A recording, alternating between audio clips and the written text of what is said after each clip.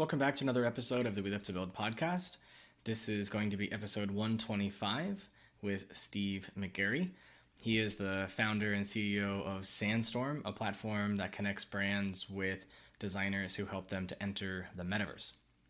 I've chosen to talk to Steve because companies are spending billions of dollars on the metaverse, even though as a still nascent industry, we're still trying to figure out what it's going to actually be like in the future, with companies like Meta, formerly Facebook, committing to spending billions a year alone on making their vision come to fruition.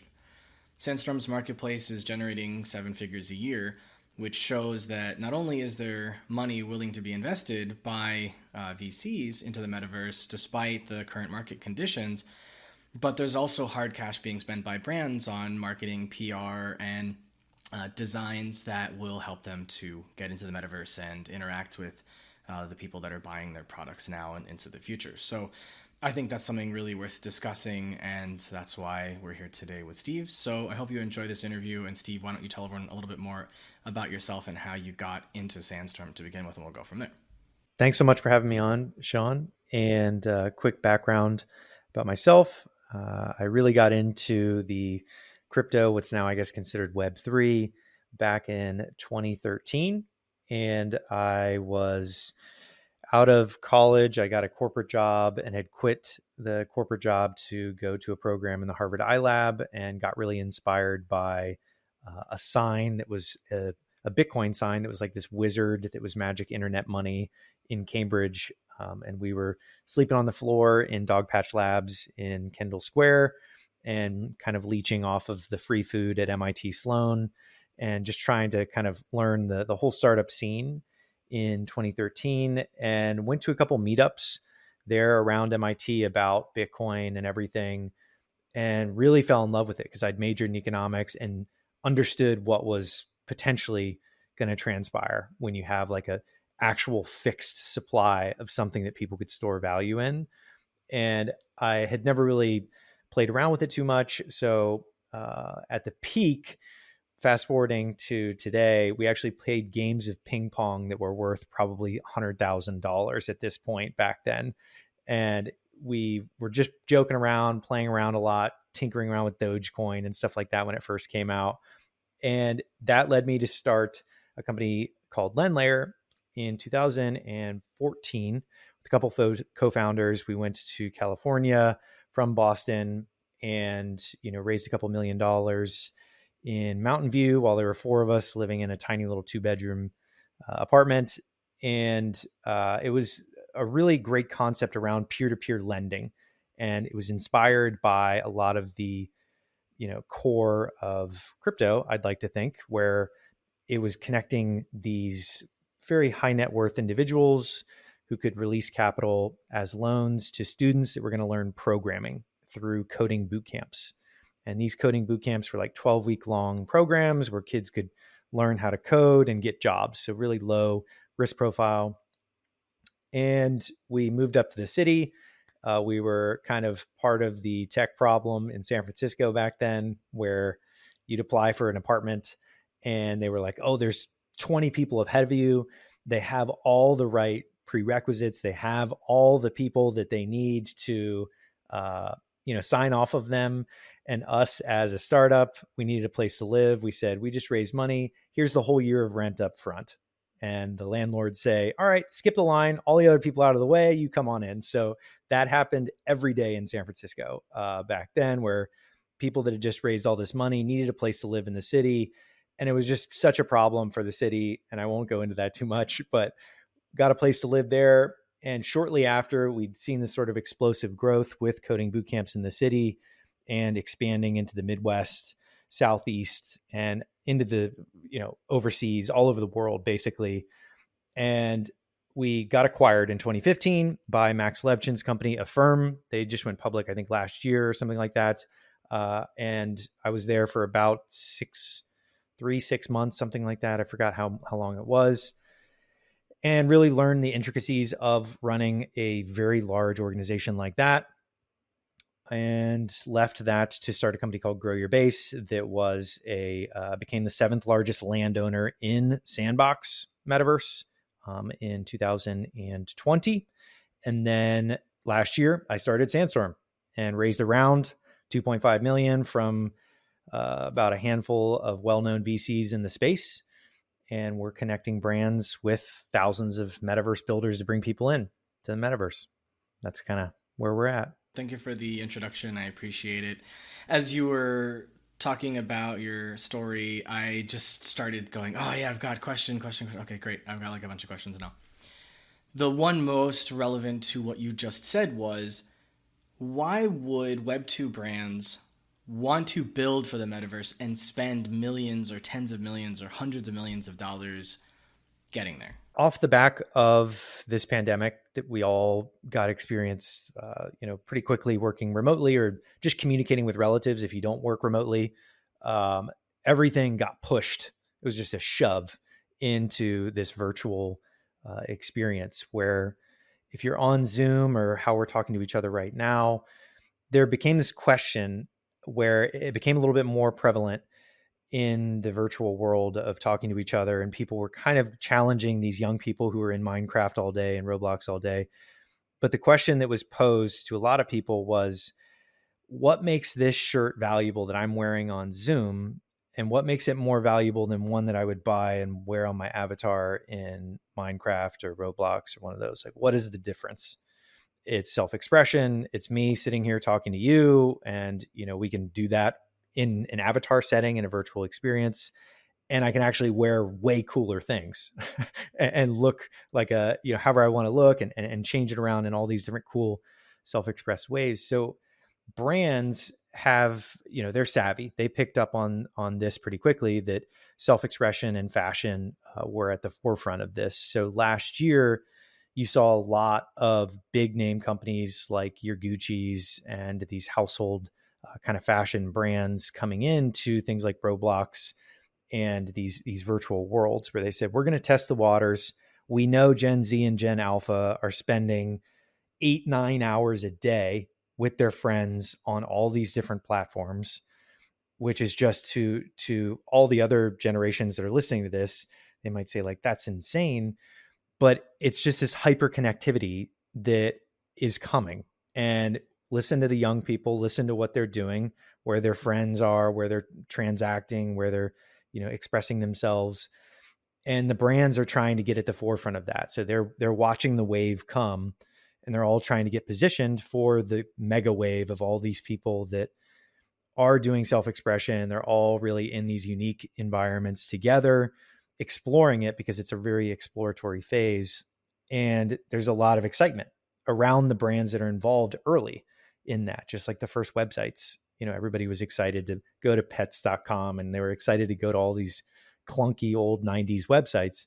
Very similarly in these virtual environments is kind of how I would frame the way that brands, very savvy brands, are getting in right now, because they want to get in advance before the sort of young people bring in all the rest of the other generations. I'm a big proponent of virtual reality. I have Quest 2. I've had one for over a year now. Love it. Use it all the time for not work, not productivity, but for sociability. Playing games like ping pong and mini golf and you name it. These kinds of things, right?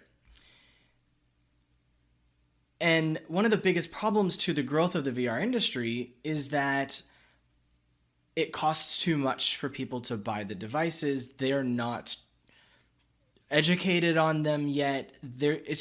It's not there yet, right? Metaverse is similar in that regard, although I think the metaverse will take longer than VR. It's potentially that VR is a stepping stone to making the metaverse happen. We can have that conversation later. So basically, my question is, why not wait and see what it looks like? Because as I mentioned in the intro, we don't know what it looks like yet. We have an idea of what it could be. There's no guarantee that is what it's going to be like. So, what do you think the metaverse will actually look like? How long will it take to get there? And is people spending money right now just kind of like trying to get PR, basically to say, oh, look at us, we're hip, we're trying to be part of this movement that's not ready for mainstream yet?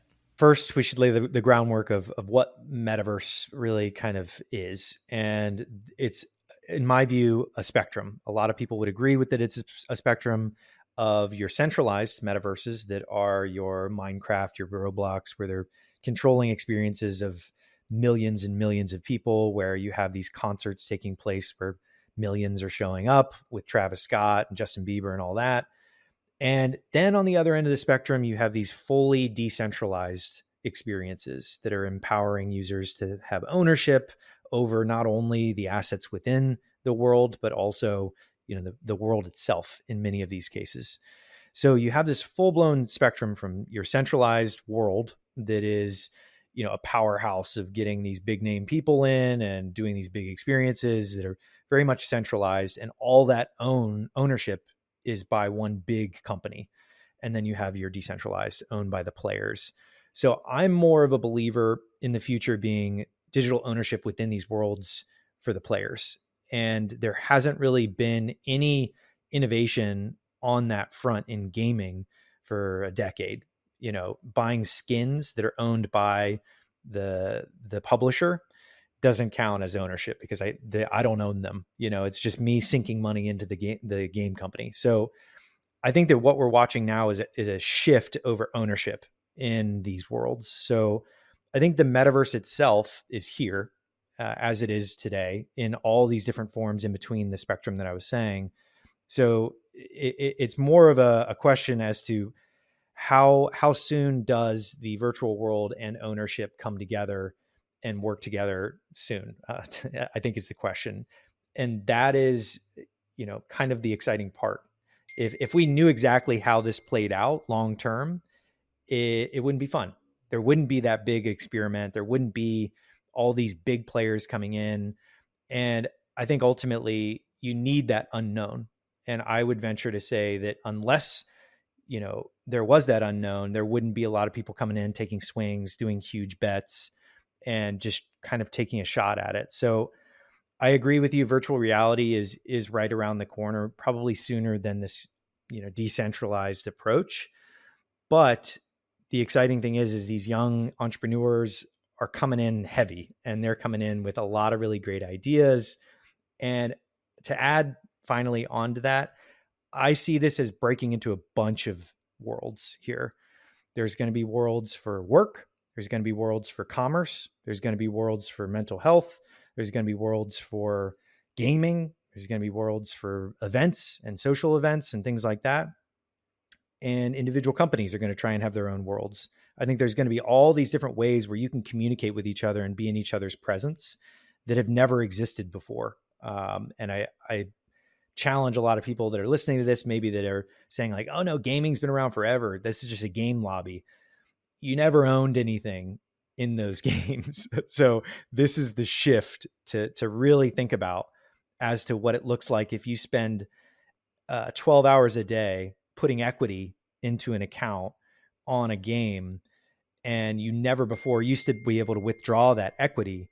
You can now, which is a revolution, in my opinion, of how this whole virtual world plays out. So you said something really interesting there, which was that people want to be able to own their assets and create equity within these metaverse instances.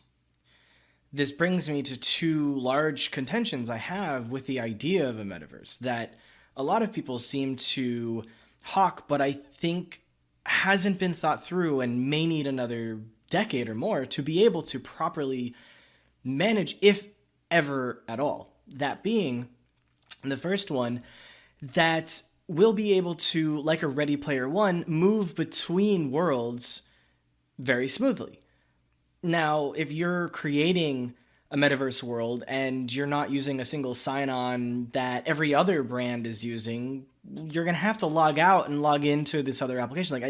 I don't see how that's going to be done unless you have every company in the world agreeing to use a single sign-on method that obviously, Meta was trying to create, or, Microsoft might be trying to create, but I think that's a goal for the metaverse that may struggle to come to fruition. What do you think about that? The buzzword interoperability is one that people throw around a lot in the Web3 space. And the intention there is what you're describing of people will be able to fluidly move between these worlds. But ultimately, I think that this is going to be more of like apps on your phone. When you look at your phone, you don't have one login for all these different applications. You have a separate login for each one of these applications because each of those are private companies.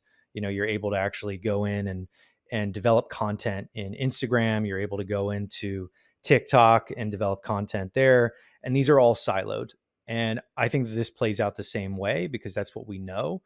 The idea of being able to fluidly move between the two is great. And it's a beautiful concept. And there are cool innovations like Ready Player Me that are focusing on at the avatar level, being able to get you through all the different types of virtual worlds using like heavy tech in the background to kind of get a root of value from each world into the next one. But I think it plays out more so as these silos where you have individual logins. You're able to seamlessly log into each one of these, but separately. And I think brands are also playing this card as well, where they don't necessarily want their brand represented in certain worlds. They want it represented in a certain style. They want it either in like a hyper realistic format or a playful one like Sandbox where it's voxelized. There's a lot of different things at play and everybody has a different style preference. So they're all going to be very different is how I kind of view it. So it's a great concept, but in practice, I think it's all going to be separate logins, separate styles, separate formats. And I was actually privy, as a final note to that question, to be in the first meeting of the Open Metaverse Alliance, which was basically in New York City, where I think it was about 15 of the CEOs in the metaverse. You had like Sandbox, Voxels, Decentraland, all of these people that what I was mentioning earlier for listeners on the end of the spectrum where they're actually giving ownership to the users through different types of technology, all those types of projects where they're trying to take a decentralized approach to virtual environments. They were in this room and there was talk about interoperability, what that looked like, what it looked like to buy an avatar in one of these worlds and move it into another one. And there were some big personalities there, a lot of kind of fun banter and back and forth that took place there. And ultimately that did form, I think it's called OMA 3 now, the Open Metaverse Alliance and Web3 consortium, where there's like a lot of really cool things that they're doing. But being in that meeting was very helpful into understanding how these platforms are thinking about it.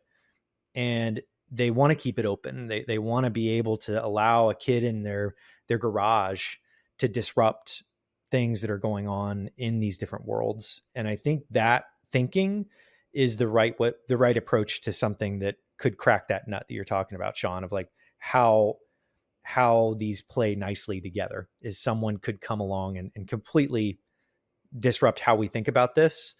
But for now, to answer the question, I think it's siloed. I'm glad that we agree, because I think when a lot of the crypto bros were coming screaming earlier this year and last year about how the metaverse is going to be great and all this interoperability, I'm going, that just sounds like the ICO craze and the NFT craze and the DeFi craze. It's like, it's a pipe dream. I'm sorry, but it's just like, it's impossible.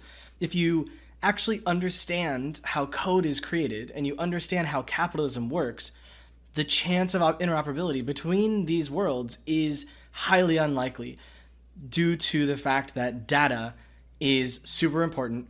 Companies want to keep data to themselves and they want to be able to have the right to sell that data. And if data is flowing between all of these different applications, it would require each of them to have integrations. It'd have to be a single cloud-based user database.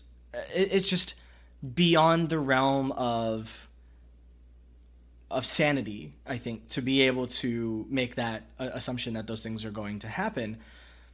And as you alluded to towards the end of your response to the last question I had, you had mentioned designs. And I was going to ask, but you basically already answered it.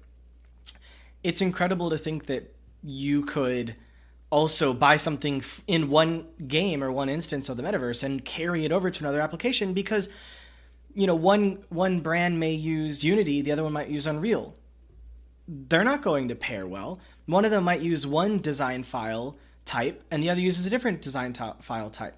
How are you going to seamlessly transfer or translate or transcode that file? What if as you said, realistic versus cartoony? What if you buy something that's cartoony? Is it going to become hyper realistic in that next version?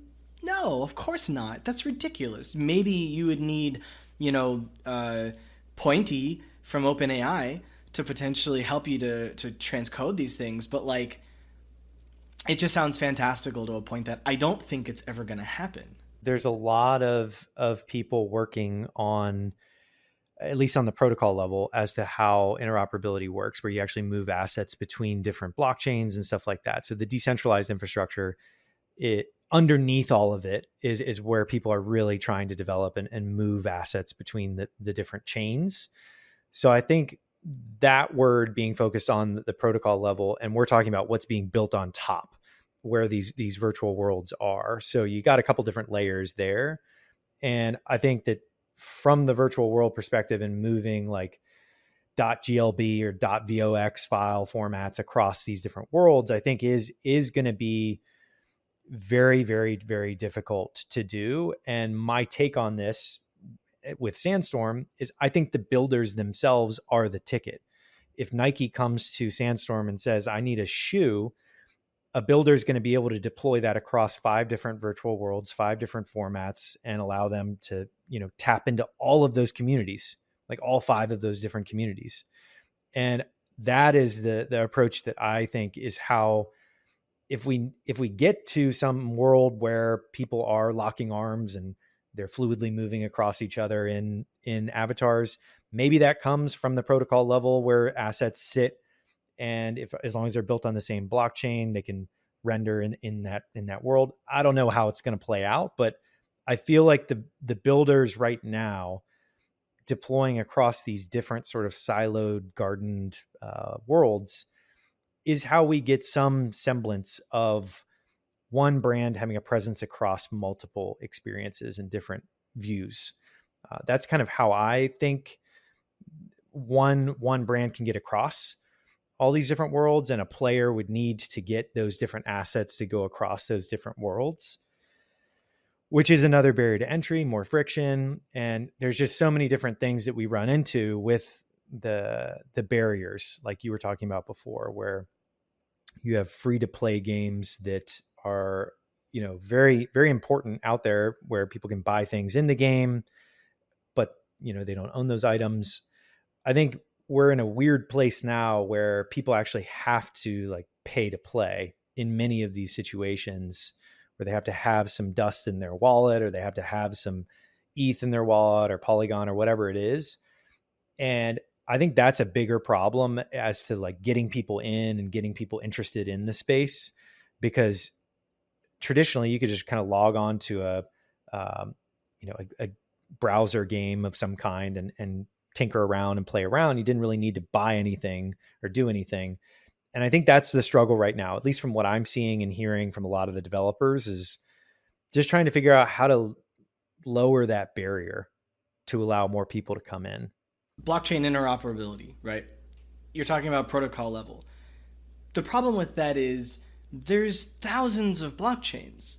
And for interoperability, every blockchain would have to create interoperability with every other blockchain in order to make sure that every metaverse that's using any blockchain it wants has the ability to transfer those assets.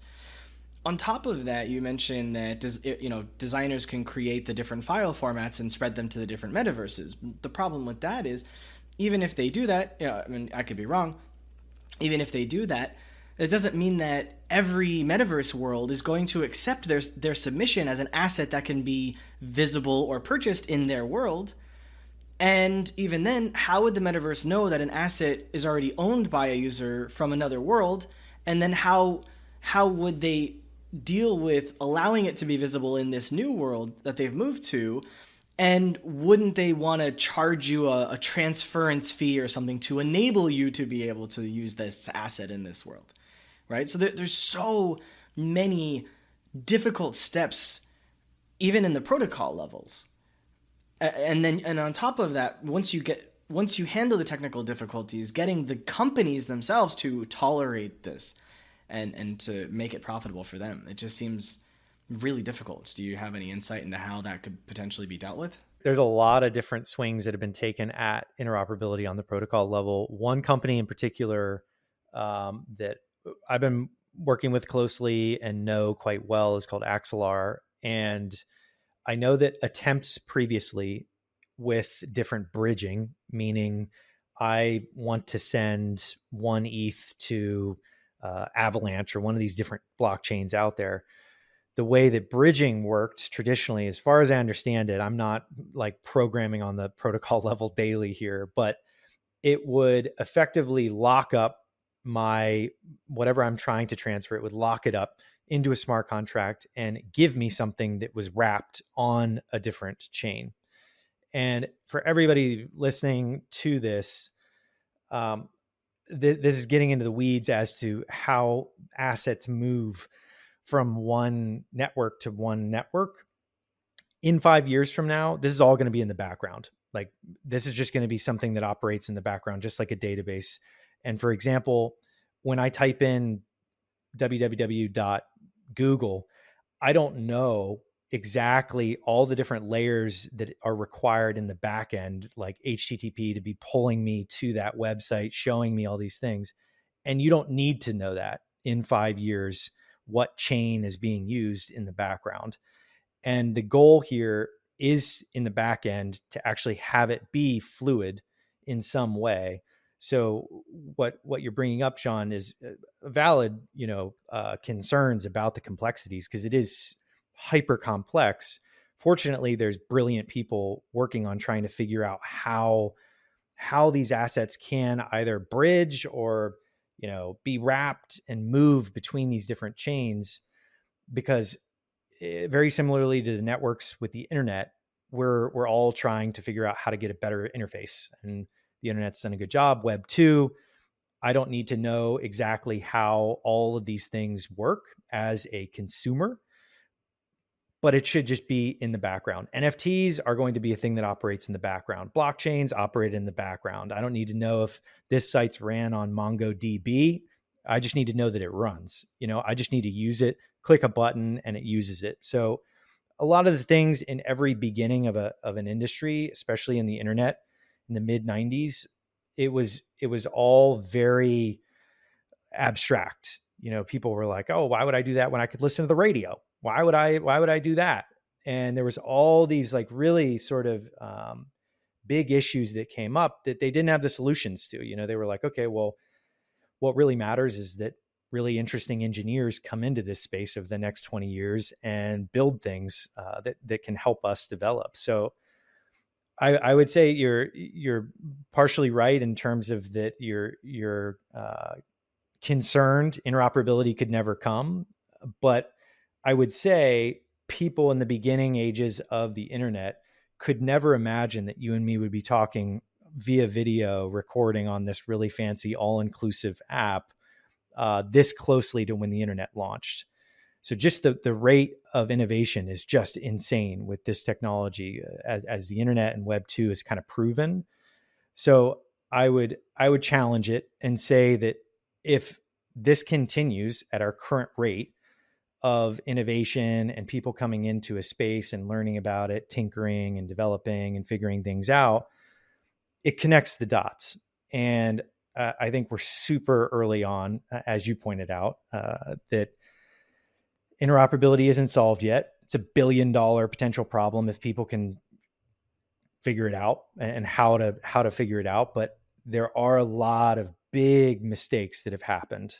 All you have to do is search on Google interoperability hacks, and you will see hacks of hundreds of millions of dollars, where what I mentioned earlier with the wrap in the smart contract, hackers just attack that contract 24/7 all day, because they say, okay, there's hundreds of millions of dollars sitting in this one little honeypot that's where everybody's, locked assets to wrap them onto a different chain. I'm going to attack that. And it became a real issue with a dozen or so projects of the last 2 years that have tried to take a home run swing at this. because it's such a huge potential outcome if you can solve it. But it results in some pretty explosive issues. And you have to appreciate that level of risk and that level of ambition to go after something that is so high risk. But I think Axelar is a great example of some guys at the forefront, MIT guys, really brilliant in terms of how they're thinking about this. And there will be more. There will be more companies that are trying to come in and help in the background. But for everybody here listening, it is something, just like I said, that you don't have to necessarily be concerned about. It needs to be something that is for the engineers and developers to really focus on, and you can learn about it, but it is going to operate in the background. I've been saying since 2016 that crypto wallets have a horrible interface. In 2022, I'm still saying they have a horrible interface. So if someone solves interoperability in a way that makes it something you never need to think about or talk about, I would argue that's $100 trillion problem or opportunity. Because by the time they fix it, the U.S. Federal Reserve will have printed so much money that we will be into the quintillions in the global economy. All jokes aside, though, I have spoken to a number of people in the blockchain industry. And whenever I talk to someone, I always try to make the argument that blockchain isn't necessary for what you want to do. I would like you to create an argument for me about why the metaverse doesn't need blockchain or crypto or NFTs. Web 1 was read only, where you just had static websites where you could just read things. Web 2 was where you could contribute, publish, upload content to these Goliath companies like Google and YouTube and stuff like that. And Web 3 being I actually own the things that I create in this environment. So I would say that we can definitely continue with Web 2, and the Googles of the world can continue to vacuum up us as products and our data and everything like that. And it could work and it has worked with Minecraft and Roblox and these companies where they run smoothly. There's not some sort of DAO where there's a bunch of drama all the time, people like clawing at each other all day, every day to get a decision done. And there's none of that. And there's decision-making happening. Like there's a hierarchy, there's all these things that have proven to work. So I would say that the point to offset the need for blockchain as a whole for the metaverse would be, if we want to continue business as usual, we can do that. We can totally offer up our data as the purchase price, get into these worlds. They can run smoothly to a certain extent, and we can, of course, continue business as usual. Now, if we want to move forward into a digital world where AI replaces everybody doing anything redundant and creatives are the ones that can actually survive a disruption like that, I think we should own it. I think we should be able to own whatever we create.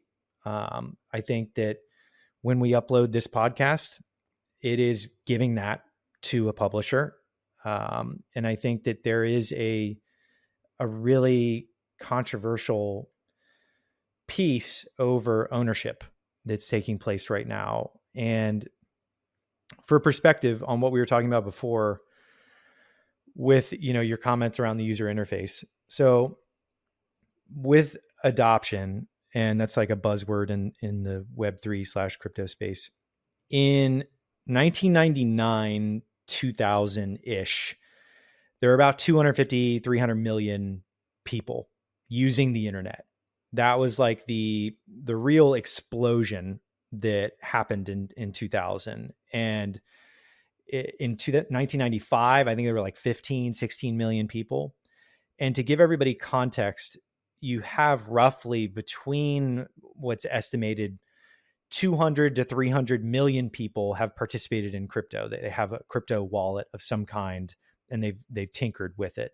So if you just overlay those two into very, sort of disruptive networks that have happened to us as a species, you have 2000, we'll call it.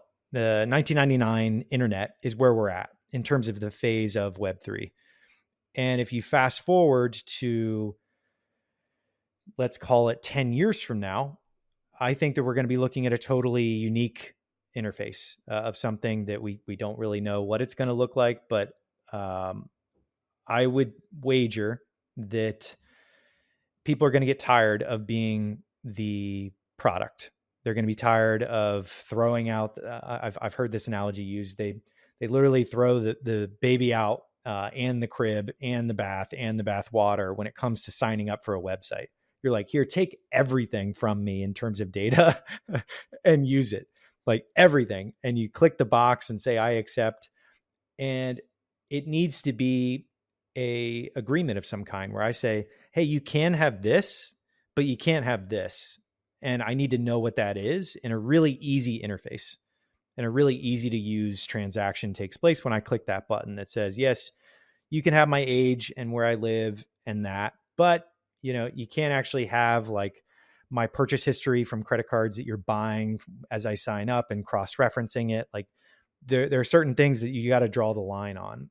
And I think people are getting smart when it comes to this, especially with the level of content being produced. And as people realize, like, actually, I need to own the rights to this and I need royalties for this instead of cents on the dollar. I want to make a couple of dollars, or I want to make a full dollar. And there is a world where that exists. How far along that is, that could be 10 years, that could be 20 years. But if anything has proven itself as much as the internet has, things happen faster than we expect. And coming 22 years later, after 300 million people are in the internet, I mean, how many are in it today? I think it's is it 6 billion? I forgot what the number is, but it's in the high billions. So we're still early, and I know that that's like a phrase that people say a lot, but I would just encourage everyone to know business as usual doesn't last long when people kind of want to own what they're doing in a digital world, right? Maybe the metaverse does need something that kind of takes away some level of control from companies and hands it to the user. But why does that need to be blockchain? Because blockchain in its current version isn't really good. There's a lot of problems. Notably, the fact that the transactions per second isn't really good. So if you want to have potentially 100 million people on an application in the metaverse at one time, you need to have an amazing blockchain. Now, with that in mind, wouldn't it make sense to build something better than a blockchain and have that be the thing that powers the metaverse? I think that a hybrid of the two makes perfect sense to get us to a place where there's a spectrum of these worlds where if I want to go to a place where I can own 100% of what I'm doing, that's great, but it's going to move slower. It's going to be a much slower experience for now.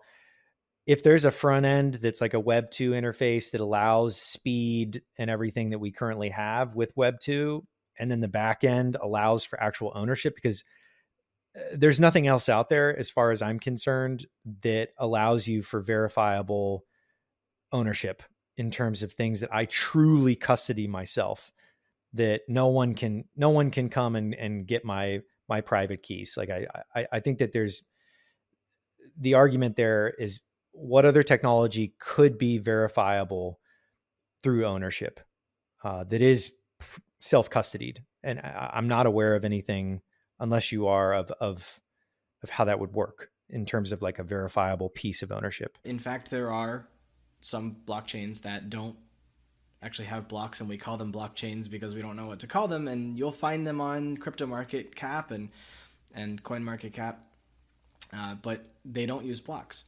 And I think even though they were created years ago, there's probably something that could be done to make it better. It's possible that with the help of something like, Chat GPT or some further instance of it, we might be able to use AI to make something better than a blockchain in a very quick period of time that could outshine it.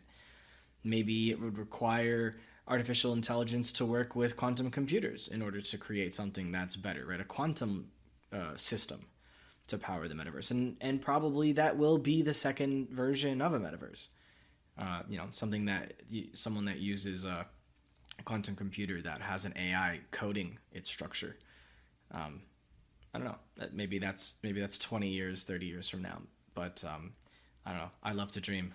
Totally, and I'd love to dream too. I think it it can be a hybrid of the two. I think we're in a space now where it's so much experimentation. I mean, these $1 billion experiments are, going imploding left, all over the place. I think it's very important to know we're in an experimental stage where 90+% of these blockchains fail. There are going to be leaders that do cool experimental things like you're talking about with different lattice structures and DPoS of allowing people to govern the chain and things like that. I think there's a lot of cool experimentation that's going on.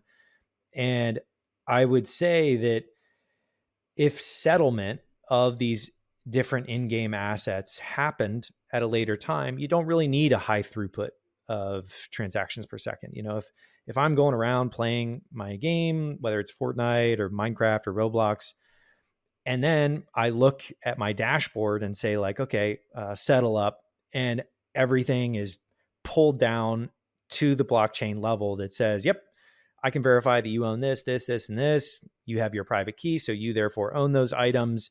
And it's just, on the dashboard level. So I can see that items are there. I can see that I own them, and maybe I can opt into playing with certain items and transacting when I go through and play different games and things like that. But there's a lot of different moving parts to the virtual environment, and you're really into VR, so I think it's cool to be able to talk to you about this, because if I'm in a virtual environment, I think that all the assets that have been created, the unique user generated content that's been created around me, if I want to purchase something or I want to transact in any way, the people who created that need to be able to get rewarded for that. If it's not an overlord structure of like an Epic Games that owns it, if there's 100 different creators that have made a beautiful experience that I'm in, and I want to buy a couple of these items, they should be able to get that payment. And if it's in a truly sort of mixed hybrid Web 2, Web 3 metaverse, it's possible sooner than I think we expect, where I could buy something and 3 creators get royalties when I do that one transaction. And that's the only settlement that takes place. And there's not really much TPS that needs to, be required unless millions of players are transacting all at the same time. And maybe that happens down in the future, and there's like sharding and all sorts of fancy things that are going on in the background. But for now, I think just getting people comfortable with that self-custody and with that ownership can be done on a smaller scale, and kind of usher people into just that slight little tweak over ownership of overlord versus the user. Is there anything that we haven't covered that you'd like to add? I mentioned that we were early and that the technology is going to move into the background, and there are these very, very speculative booms and busts that happen, these cycles that come through where everybody with a project is coming out and saying like, hey, check this out. We have 1 million transactions per second. We're the future. And people go in and they buy into it. And it's this speculative rush up and then rush down. And this just happens time and time again with all different types of technology. And I would just encourage everybody out there to, you don't have to buy anything. You don't have to, go and invest. Not everybody should just be a day trader or anything like that.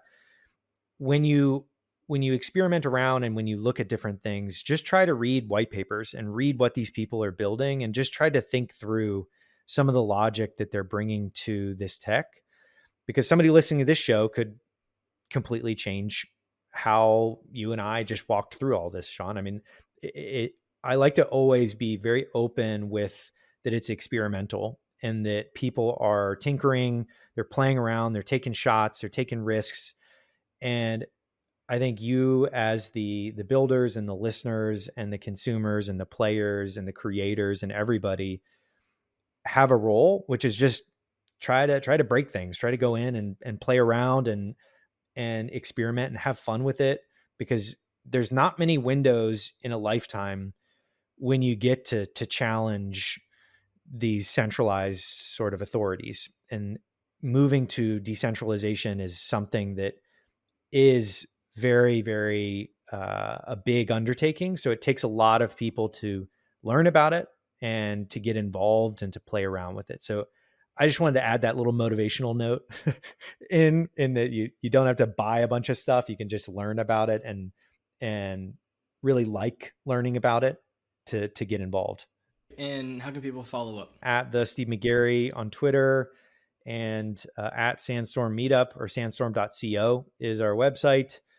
And, there's people that the best builders are making $20,000 a month. There's some builders that are making, a few $100, but ultimately there is the ability to learn how to create assets in 5 different virtual worlds, and list them on your profile and connect with brands, all sorts of different brands, everybody from like Tupac Shakur's estate to gaming companies and all these different cool brands that want to come in and dip their toe in. So sandstorm.co is a great place to check out more. And Twitter, we're always on there chatting and making memes and stuff like that. So come check us out. Thank you for that. The links that you shared will be in the show notes available where the episode descriptions are.